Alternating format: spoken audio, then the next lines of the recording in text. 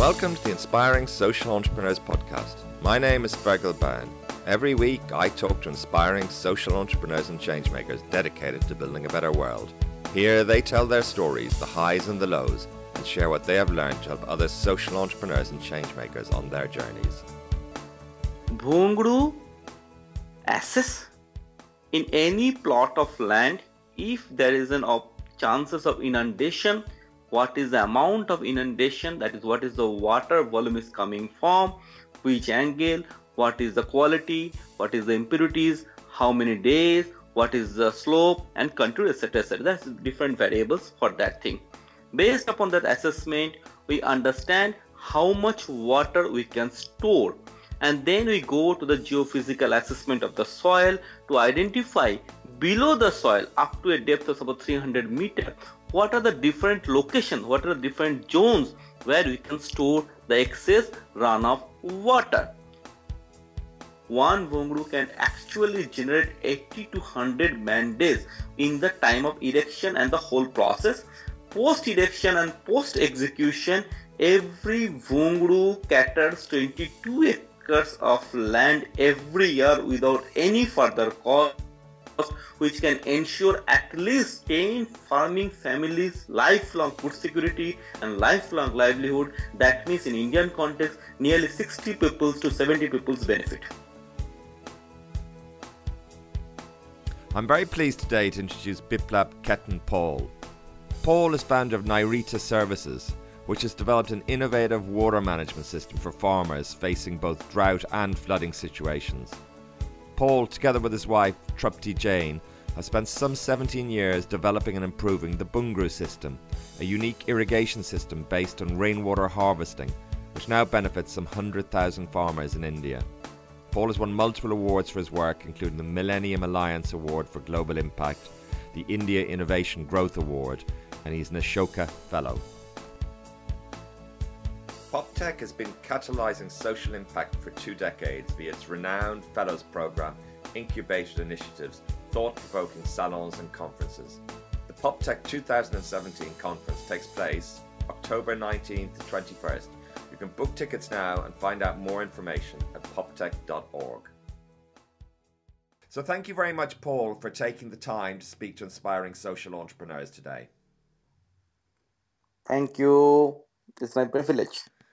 So tell me a little bit about what you do. Tell me a little bit about some of the water challenges that the communities in India face that you work with, and a little bit about the technology or the idea about how you help. I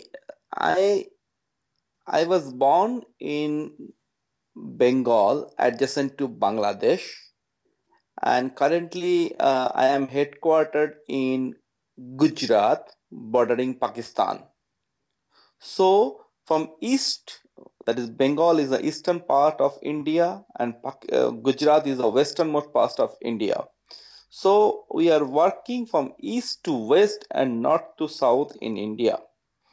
So what we do, we are actually helping poor farmers, especially ultra poor farmers, and with this focus on the women smallholders, to ensure their food security and guarantee their agriculture income increment within first 3 months. And how do we do it?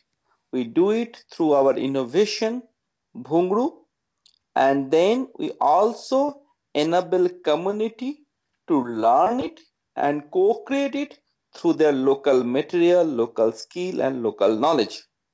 So this is our services. Right. Your other question regarding, sorry. Yes, no, absolutely. And so what's the underlying technology here?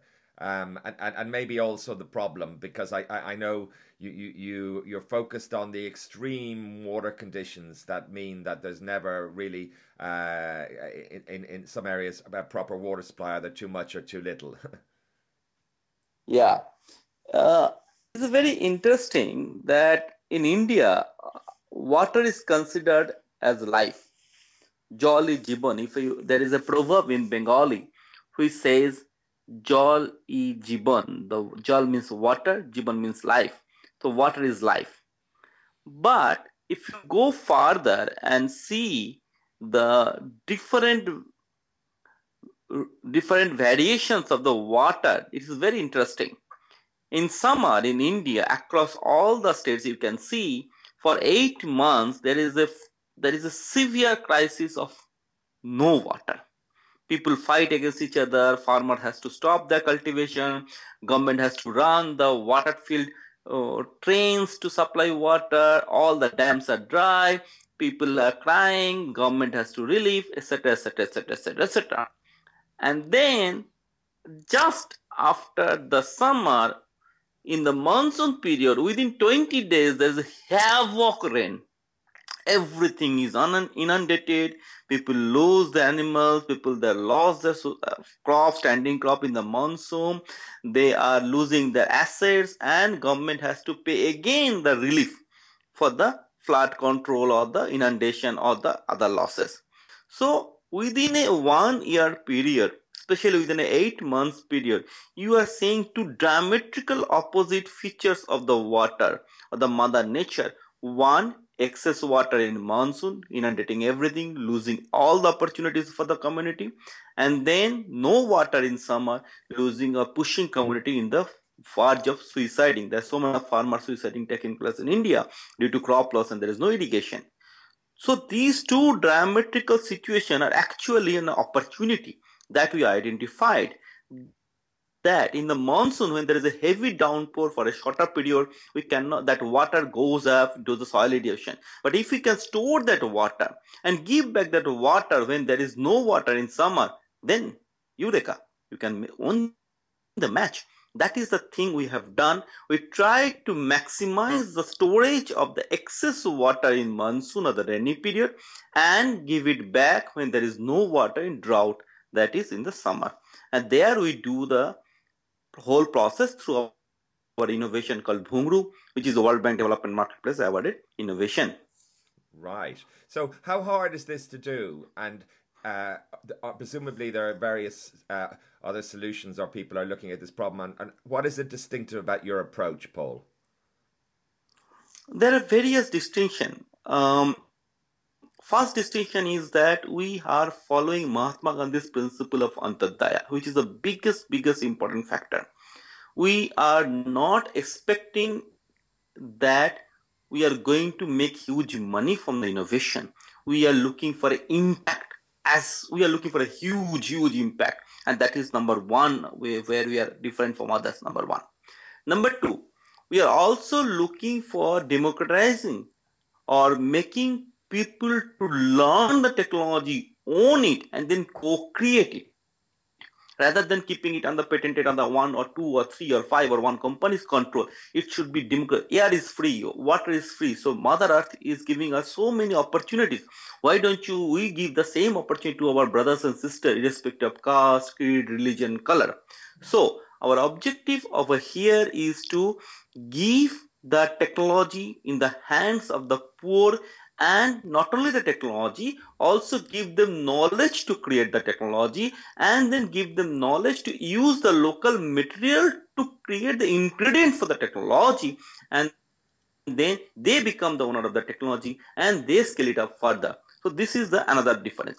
Most important difference is that as a social entrepreneur, as you know, we are a social entrepreneur, we are also creating different partnership module with different community group to take the technology at different level, co-creation different level, and most important, advocacy at different level, and scaling up not only in India but also across the globe. Right. Now, the basic technology, what is that? Okay. Technology Bhungru is a very simple process. Bhungru assess in any plot of land, if there is chances of inundation, what is the amount of inundation, that is what is the water volume is coming from, which angle, what is the quality, what is the impurities, how many days, what is the slope and contour, etc. etc. That's different variables for that thing.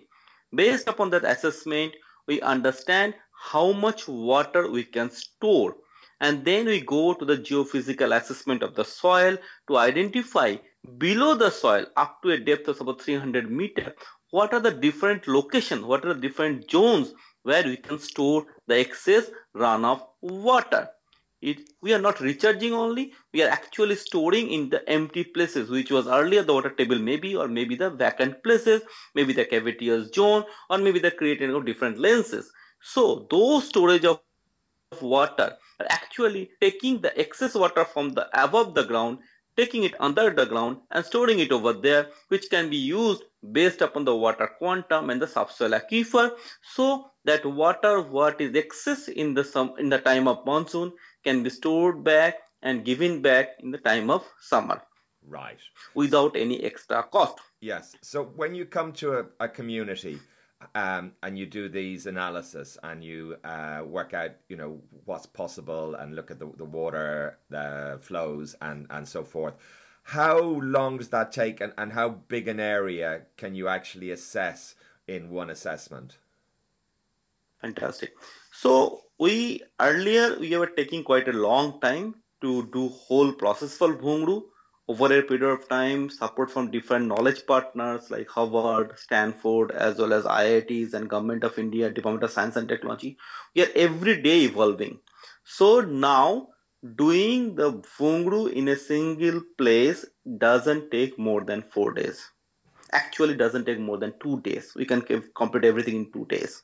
Earlier it was taking 2 months per one. Wow. Number two, not only that, we are importing everything or bringing everything from outside to do the technology. Now that is also not needed. We can do Bhungru based upon local material, so overall maintenance cost is zero. Number three, earlier we are bringing all the expertise from outside to do the Bhungru, all the assessment processes. Now we have gone one step further. We are giving the whole knowledge to the community so that they can do the assessment. So knowledge building as well as knowledge proliferation as well as knowledge expansion takes place at the grassroots.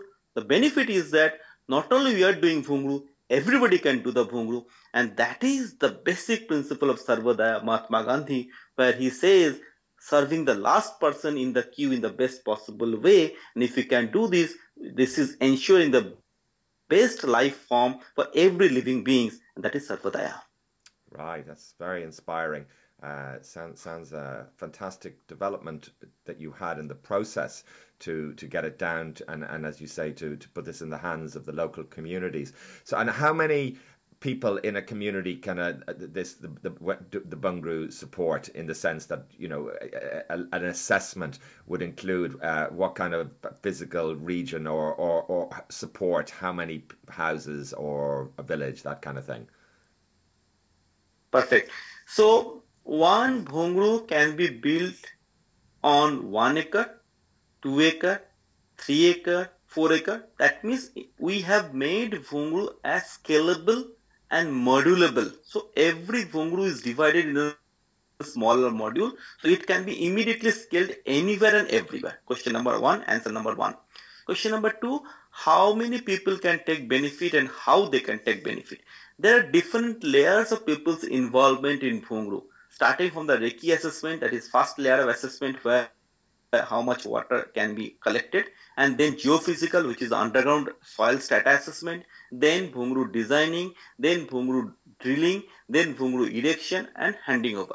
In every stage, earlier we are doing by ourselves, now it is totally democratized, so everybody can join in and can do it with a limited skill. So from day 1 till the day 2, the number of activities, the series of activities, everywhere all local community can be involved. Quantifying the number, as you asked, that depends upon how many Bhungrus we like to cover, but minimum case we can say one Bhungru can actually generate 80 to 100 man days in the time of erection and the whole process. Post erection and post execution, every Bhungru caters 22 acres of land every year without any further cost, which can ensure at least 10 farming families lifelong food security and lifelong livelihood. That means in Indian context, nearly 60 people to 70 people's benefit. Right. And how well installed is it at the moment? What's the scale of your activity, Paul? Okay. Okay, we took 17 years to develop this technology, which is a quite long time. All our life is devoted to this thing. We failed, and learned. So in that process, now more than 3,500 units are on the ground and they are working. Not only we started from a Gujarat state, as I told you earlier, but not only in Gujarat, we are now in 11 states in India. We are expanding very fast. We are creating partnership everywhere. The local partners are doing by themselves. We don't have any problem in that thing. We are giving the technology to them, not only in India, we are also outside India, Southeast Asia, as well as in Africa, where we are creating partnership with the universities, local organization, international donors, and international non-government organization. Everywhere we are enabling them to do it. So at today's point of view, there are 3,500 units on the ground, and more than 100,000 farmers are taking benefit of it. Wow, that's something. 100,000. You've mentioned it took you a long time, and this is very interesting. The work you put in to focus the process and learn as much as you can and keep on innovating, as you said. Can you talk a little bit about that when you first set out and when you first had this idea and your first model, I guess, of Bungru, and what inspired you, or how did you think about that? Because clearly this is quite some commitment to innovation that you've had.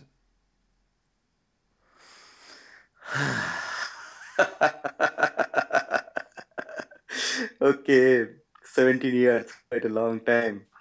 Uh, if you know, there was a severe earthquake in Gujarat, and there are a good number of people could not see the next day's light. So during that time, it was the 26th January, which is a severe cold winter day. When I was in the field and I was walking in the area where there was an earthquake stop, I saw the plight of the people and they had to sleep on the road because all the buildings were crashed. And then immediately after that, when summer came, there was not a single drop of water anywhere because earthquake emotion is over. People are not concerned about the earthquake now. People become other things, etc., etc., etc. So people, the devastated community was at the mercy of God. Nobody was supporting them. That time I saw a small girl of 4 years old was put inside the soil by digging the bed of the pond such that she can go inside and she can take the dark water below the pond, which is the only source of drinking water for the whole family. I went there and saw the water. It was totally dark water and totally saline. So first question to my mind was, if there is a saline water, that means at this depth, suppose 20 feet or 30 feet depth below the ground, because it is a pond depth is nearly 20 feet, 22 feet, and then there is another 3 feet or 25 feet depth, there is a saline water. And then the same place in monsoon or rainy days, it is totally inundated because there is no place you can move around. So that water doesn't go anywhere. So there is a saline water below the ground and there is a rainwater above the ground. So that was initial point. I found that there is an opportunity if I can take these non-saline rainwater towards down and float it on the saline water as a lens formation, then we can do two solutions. One, in the monsoon people are safe, and in winter and summer when there is no water supply anywhere, this filtered water can be used for any domestic purposes, not for drinking, at least for domestic purposes. And that was the first initiation point of working for creating a model of excess rainwater which is inundating your plot of land, to take it underground and store it at a place where you can save that water, get it back. It may be saline zone, it may be non-saline zone. Over a period of time, we created 17 designs. Starting point was a salinity problem and how to challenge that thing, and gradually we created the different storage solutions. Right. And had you any experience as an entrepreneur? And what were your thoughts on coming up with better solutions? Because it's challenging, I think, in social contexts to to continuously innovate in a sense, because it's not quite the same in a commercial organization. And you mentioned a key point there, which is about the failure. And clearly, if you fail in when you're solving a social problem and so forth, there are hugely bigger consequences than if a commercial product fails. So can you talk a little bit about your attitude to innovation and your how you've approached that? I think failure is very important. Whether it's social entrepreneur or the commercial entrepreneur, failure is very, very important. When we have made it a policy in our organization that at least you fail, no problem, but the failure should be once or the second time, repetition of the failure. That is the point number one. We have made it an organization principle. Number two, I am very fortunate. I'm blessed, I should say, because I worked with a community, especially the below poverty line women farmer, and majority of them are widow. So all through their life, they have only seen failures. They haven't. Success is a very, very surprising word for them. They never heard the word success. So when I failed, they were very supportive to me. They told, no problem. We failed. You failed. No problem. We are in the same boat. So that support was amazing, because they are like my mom and aged like mom, and they are castigated from the societies. They're out. They're lower caste. They're widow. They're divorcee, and nobody takes care of them. Nobody respects them. Nobody calls them. So when you walk with them and when they found your words trustworthy and you are diligently trying something and you are failing, they are always with you, because they always tell me that, beta, my son, whenever the child starts walking, he falls or she falls. Otherwise, he cannot walk. You start walking, you fell down, no problem, you walk again. That was the principle number two. Principle number three, again, I am blessed, I should say. Each failure time, I got some people who guided me very strategically. In that sense, Professor Anil Gupta, Professor Sudarshan Iyengar, Vice Chancellor, Gandhian thought leader, advisor to President of India, they came forward. They forward and saw our work, and they were supportive. Everywhere, your failure, you take the failure to the right audience, explain them, and ask their suggestion. They give some suggestion, maybe right, maybe wrong, but there is no harm in trying. So I tried and failed.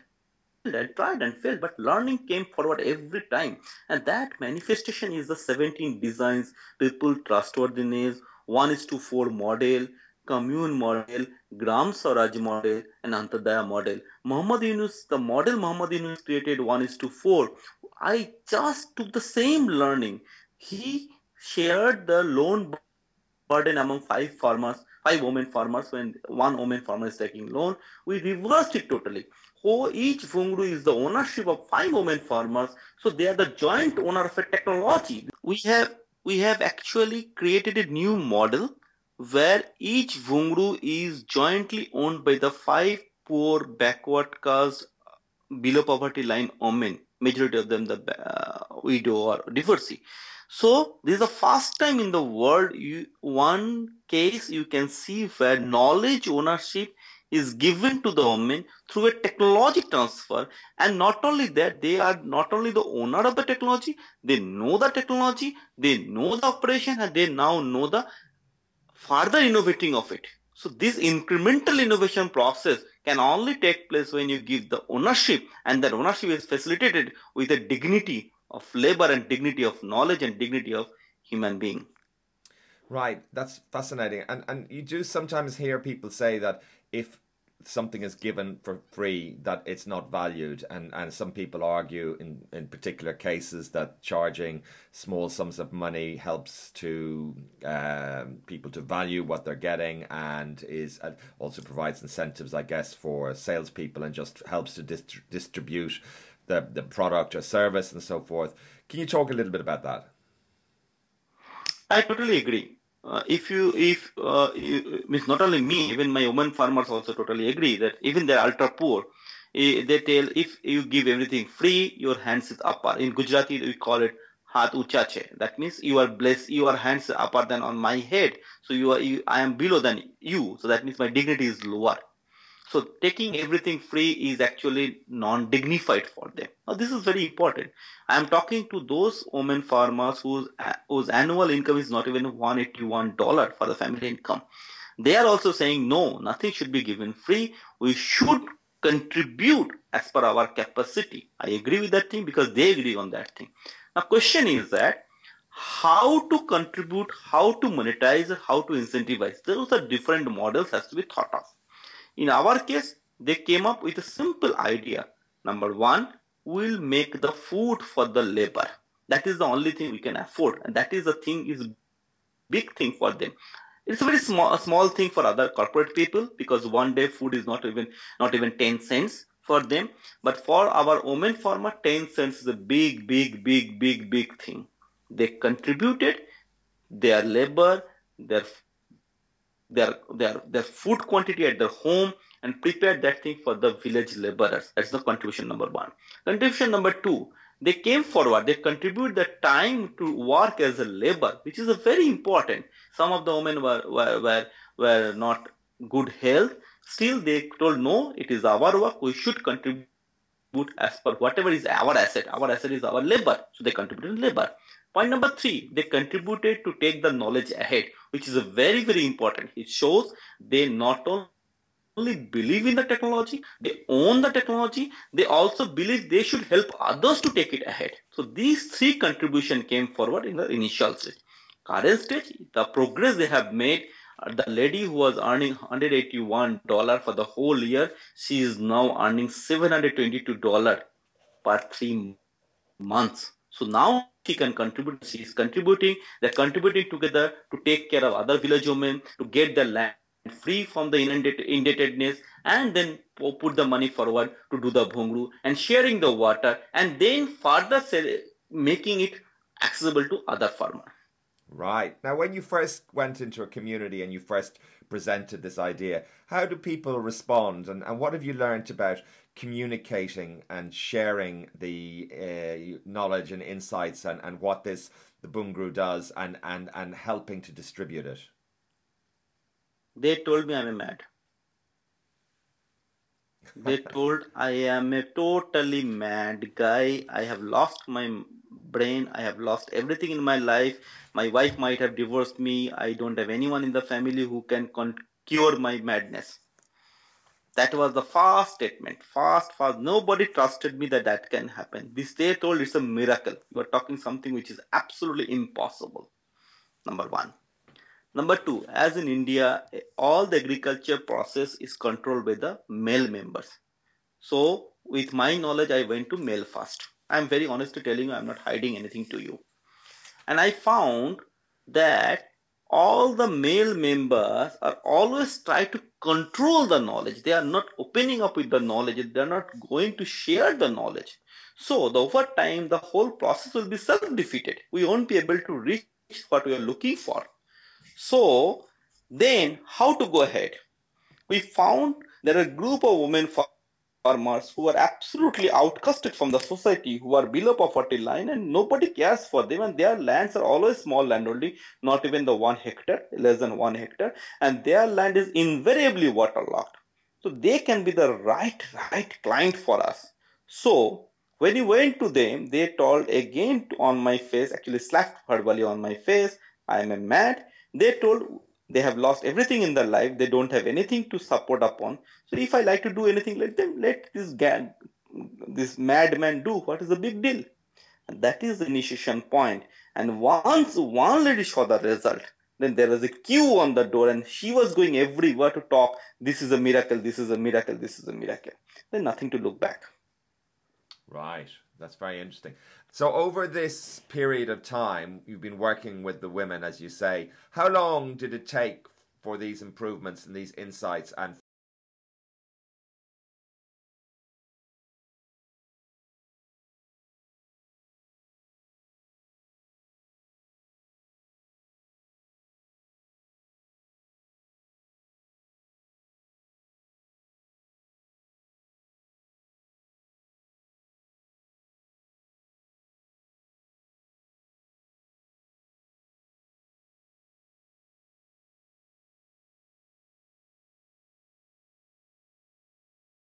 Can you talk a little bit about communication, how you've approached it? We talked a little bit about how farmers have received initially your ideas, and can you just talk about that whole communication process? Okay. In our program, especially for the ultra poor farmers, smallholders, communication is a very important factor. It had different stages. Starting from the communication has to be done in verbal or visual because our community cannot read and write. They never went to school, number one. But it is not the communication per se. It is the messages, what are the messages are going to them, how far it is trustworthy, how far it is internalizable, how far that is propagatable, or how can they can take it forward. There are different stages and we have to win at each stage with a full support from them. So that was priority number 2 from our side. Priority number 3, we found every communication has to be substantiated with action. So instead of talking or preparing booklet or material, communication material, we always tried hands-on experience through visual appearance of the item and the product and the process and technology. So we formed the women members self-help group, that is savings group, and each of the savings group members was emphasized about each part of the technology.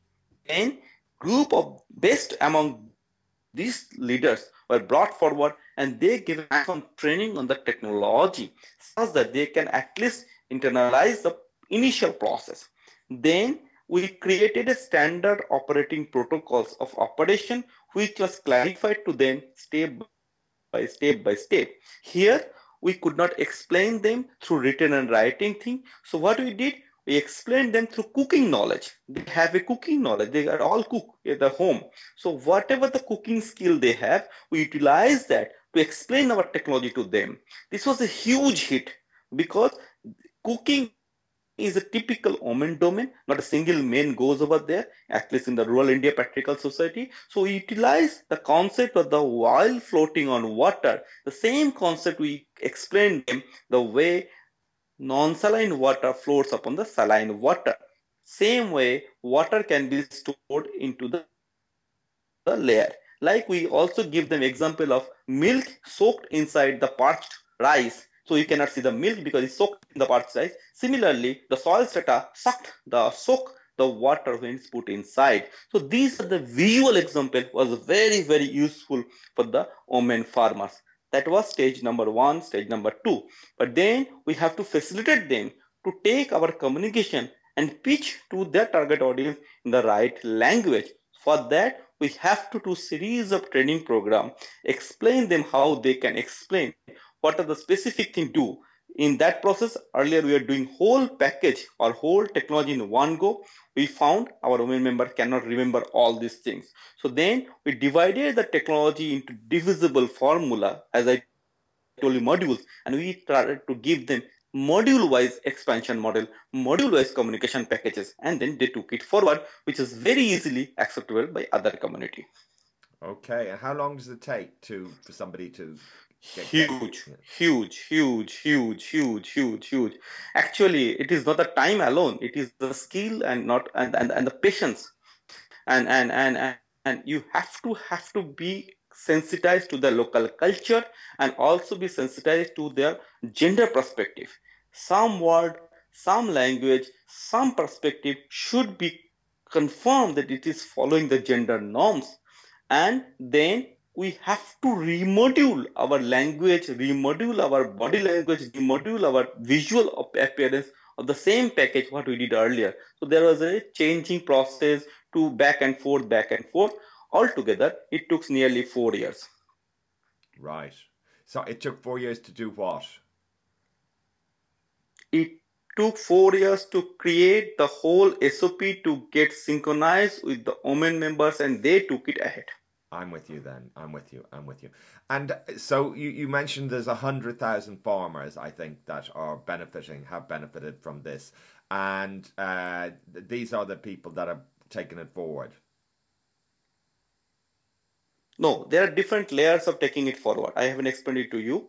We have different partnership model, different client model, different delivery model, different costing models. We have created all this over a period of time. Here, when I'm talking of 100,000 farmers, they are basically farmer and farming families member who are directly or indirectly part of the Bhungru process and taken benefit of it. Yes. But they are not necessarily taking it ahead, but they took benefit of it. Yes. Some of them are taking it ahead, not everyone. Yes, I'm with you. And how does it work financially, Paul? Fantastic. Initially, we felt we didn't have money.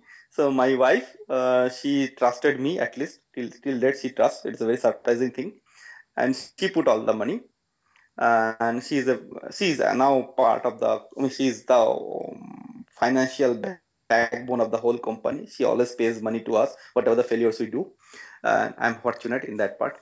So initially, whatever the savings we had, my wife had, and we put that money. But after that, we don't need to look back because we got series of global awards, starting from World Bank Development Marketplace to currently more or less all Asia and Asia Pacific awards we have won.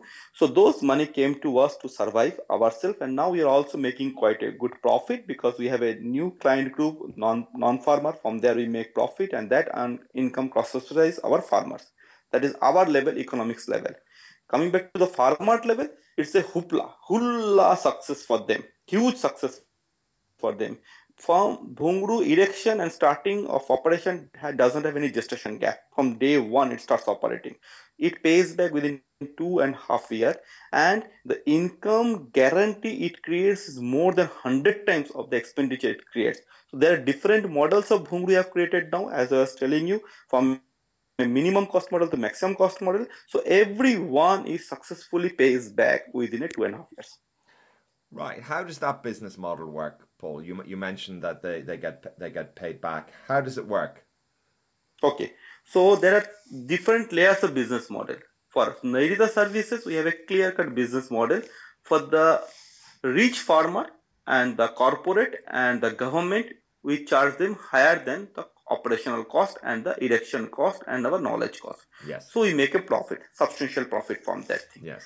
And whatever the substantial profit we make from this client group, that allows us to give it totally free for the farmer who are poor. Right. So at the very poorest don't pay at all. They contribute. No, they have to pay through labor.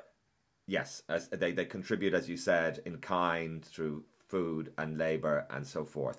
And you've got now we have a new model. They also have to collect a local level material and organize from the local place. In villages, sand is plenty, so they have to carry the sand and bring it over there. That is the cost. Otherwise, we have to pay more than $100. That is set. So that is a small contribution, makes a huge amount actually over a period of time.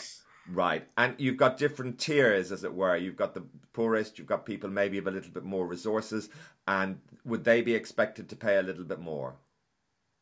Absolutely. So we have different category. I'll tell you the category number one. Category number poor is the women farmer, who are the below poverty line women farmer.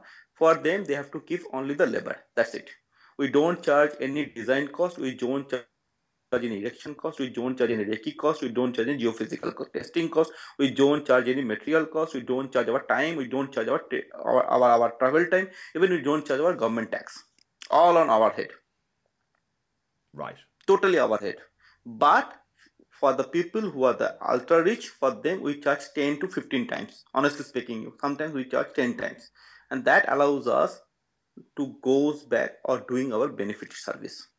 Right. When did you start this more profitable niche segment, and was that something at the back of your mind for some time? This question of getting a business model and being able to, cross-subsidize is clearly an ideal scenario for a lot of social entrepreneurs, but a tricky one to pull off as well. Yeah, I was not very confident because my background is a non-profit sector. For 20 years, I am in the non-profit sector. So I was not able to convince myself I can do it. But yes, Ashoka supported me a lot. And then my wife, she is a Fulbright scholar from USA and also Commonwealth scholar from India, and also a Rockefeller scholar, Leeds scholar, and IIM Ahmedabad scholar. She picked it up very strategically. And she has a 20 years of experience in the government, senior government cadre. She took over the whole challenge of making it as a business model and successful business model. So we divided the whole work between both of us. I look after the whole execution model, whole technology, whole community organization. He looks after the all financial model, all communication partnership like model. Yes, after her coming to the picture, when I was toying with some how to make his business plan based model. Ashoka helped us, Accenture helped us, but she streamlined it into different verticals, different partnership, and different pricing model. And then now we have gone one step further. We have further subdivided it into different modules for different target groups, and each module we have outsourced, have instead of putting all the cost on our head, we have outsourced the cost on different heads, and different people have joined into the whole movement. So the cost of delivery become reduced and scale of delivery has been dramatically increased. It's very interesting, and I know it's challenging to have profit and non-profit together sometimes. Can you talk about what some of the challenges were in building this paid for business model? Yeah, it was very, very difficult when we started with the non-profit model. Not a single one was trusting us because I am basically background from non-profit model. Nobody trusted our for-profit model. They told I am just trying to fool myself, etc., etc., etc. But over a period of time, we found if we like to work in the for-profit domain, then we are transparent. And in case of India, our government system abiding and government system norms following is much more clear. Number one. Number two, we found different client group prefers non-for-profit agencies because they are structured as well as they are easier for them to deal with, especially the corporate and the rich client group. But the ultra poor farmer and the women farmer who are really at loss, they don't have any money for them, dealing with corporate group is difficult. So what we are doing now, we are creating a two different segment.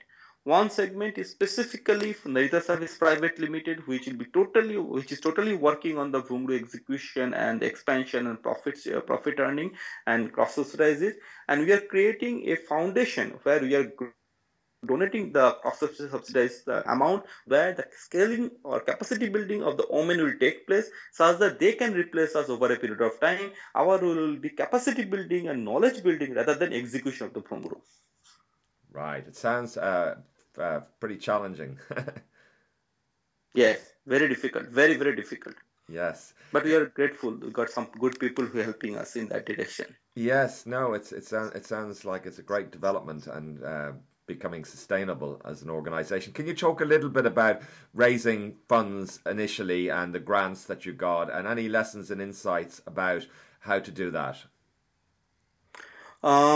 Initially we put our own money, whatever the savings we had and whatever the award money we have. So that was the step number one. But now we are over a period of time, we are earning through service fees. Like I was telling you, the clients who like average farmer, rich farmer, contract farming, corporate and government, where we are getting a premium, or I should say we are making a profit. And that profit is quite a substantial. This year we have made a substantial profit, and now the last 1.5 years there are a good number of investors are coming to us to offer us money. But our board of advisors are saying that we are in an initial stage till now, even though we are quite a big impact, but financial level we are not so lucrative for other investors. Lucrative for them, but not lucrative from our perspective. That we don't like to give much share of our stake.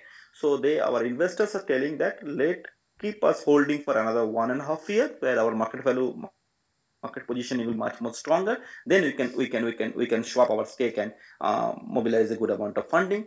Coming to the funding part, already we have been offered by Indian venture capitalists as well as the impact investors. But we are not taking this money at this point of time because we don't need, because we have sufficient money in our hand with the contract we have already. So we don't need to exaggerate the amount of in a capital flow. But yes, after 1.5 year, when the team will be more busy, or I will be increasing the size of the team, as well as we are already in 3 countries, we will be another 7 countries in the next 2 years. So then we will be surely needing some sort of impact investment. Yes, yes, that's very exciting, and it's very wonderful that you're able to fund yourself at the moment, and that's a really important step, I think, isn't it? Can you talk a little bit about the support you've had along the way? You talked about Ashoka. I know you've had various awards from various organisations and supports for social entrepreneurs, how they came about, and maybe lessons for other social entrepreneurs, because it seems that this is a really crucial element in supporting the success. It's a tough job, and social entrepreneurs need help in various ways, but these networks are invaluable. Yeah, I if I can say, share with you one very important information. In 2007, when we got the World Bank Development Marketplace Award in India, it was a very small money. In that sense, if the World Bank told is a very small money, for us it's a huge money. However, so the important part is not the money. Okay, the money was very important part for us or for the farmers when you're executing the Bhumru and scaling it up from proof of concept idea to proof of concept to scaling. But the people who visited us, the people who continuously kept on guiding us, that was immensely helpful. That time we were zero. We did not know anything about social entrepreneurship, anything, etc., etc., etc. They first guided us. What are the different models we can create? What are the different partnership we can create? What are the different structure we can create? What should be the differential pricing, etc., etc., etc. 2007 they guided us. We could not do it till 2012. 5 years took us to understand what they told in 2000. I was so full. I was the biggest fool in the world. 2007, what they guided us, that actually went to my brain in 2011 end. So 2012, Narita Services, 2011, Narita Services was born.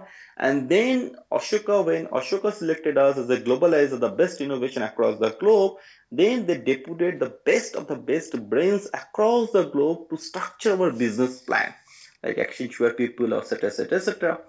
Again, I'm telling you, I was failed because I am a non-profit guy. I was not able to understand the profitability concept of our idea. I was always thinking of doing something, but not to monetize the work.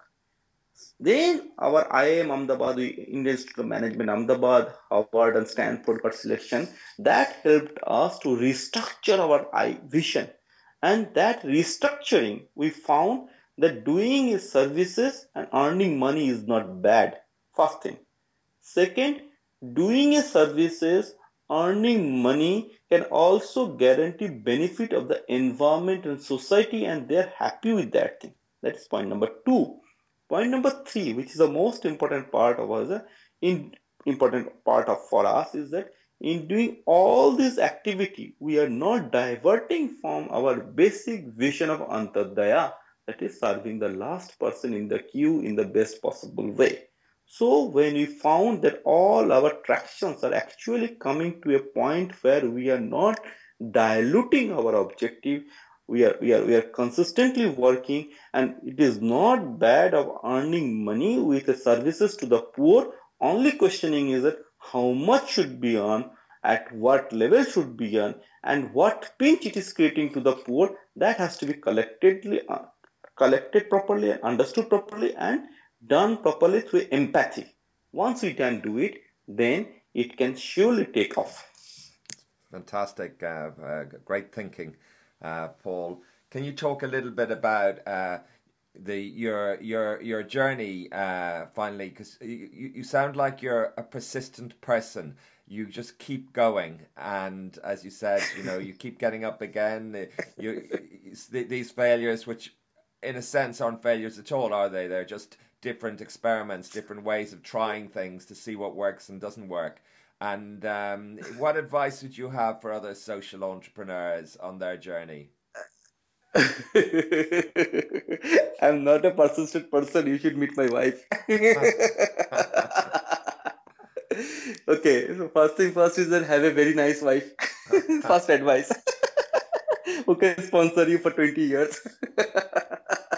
Sounds good. Okay, lighter side aside. Okay, answer number one.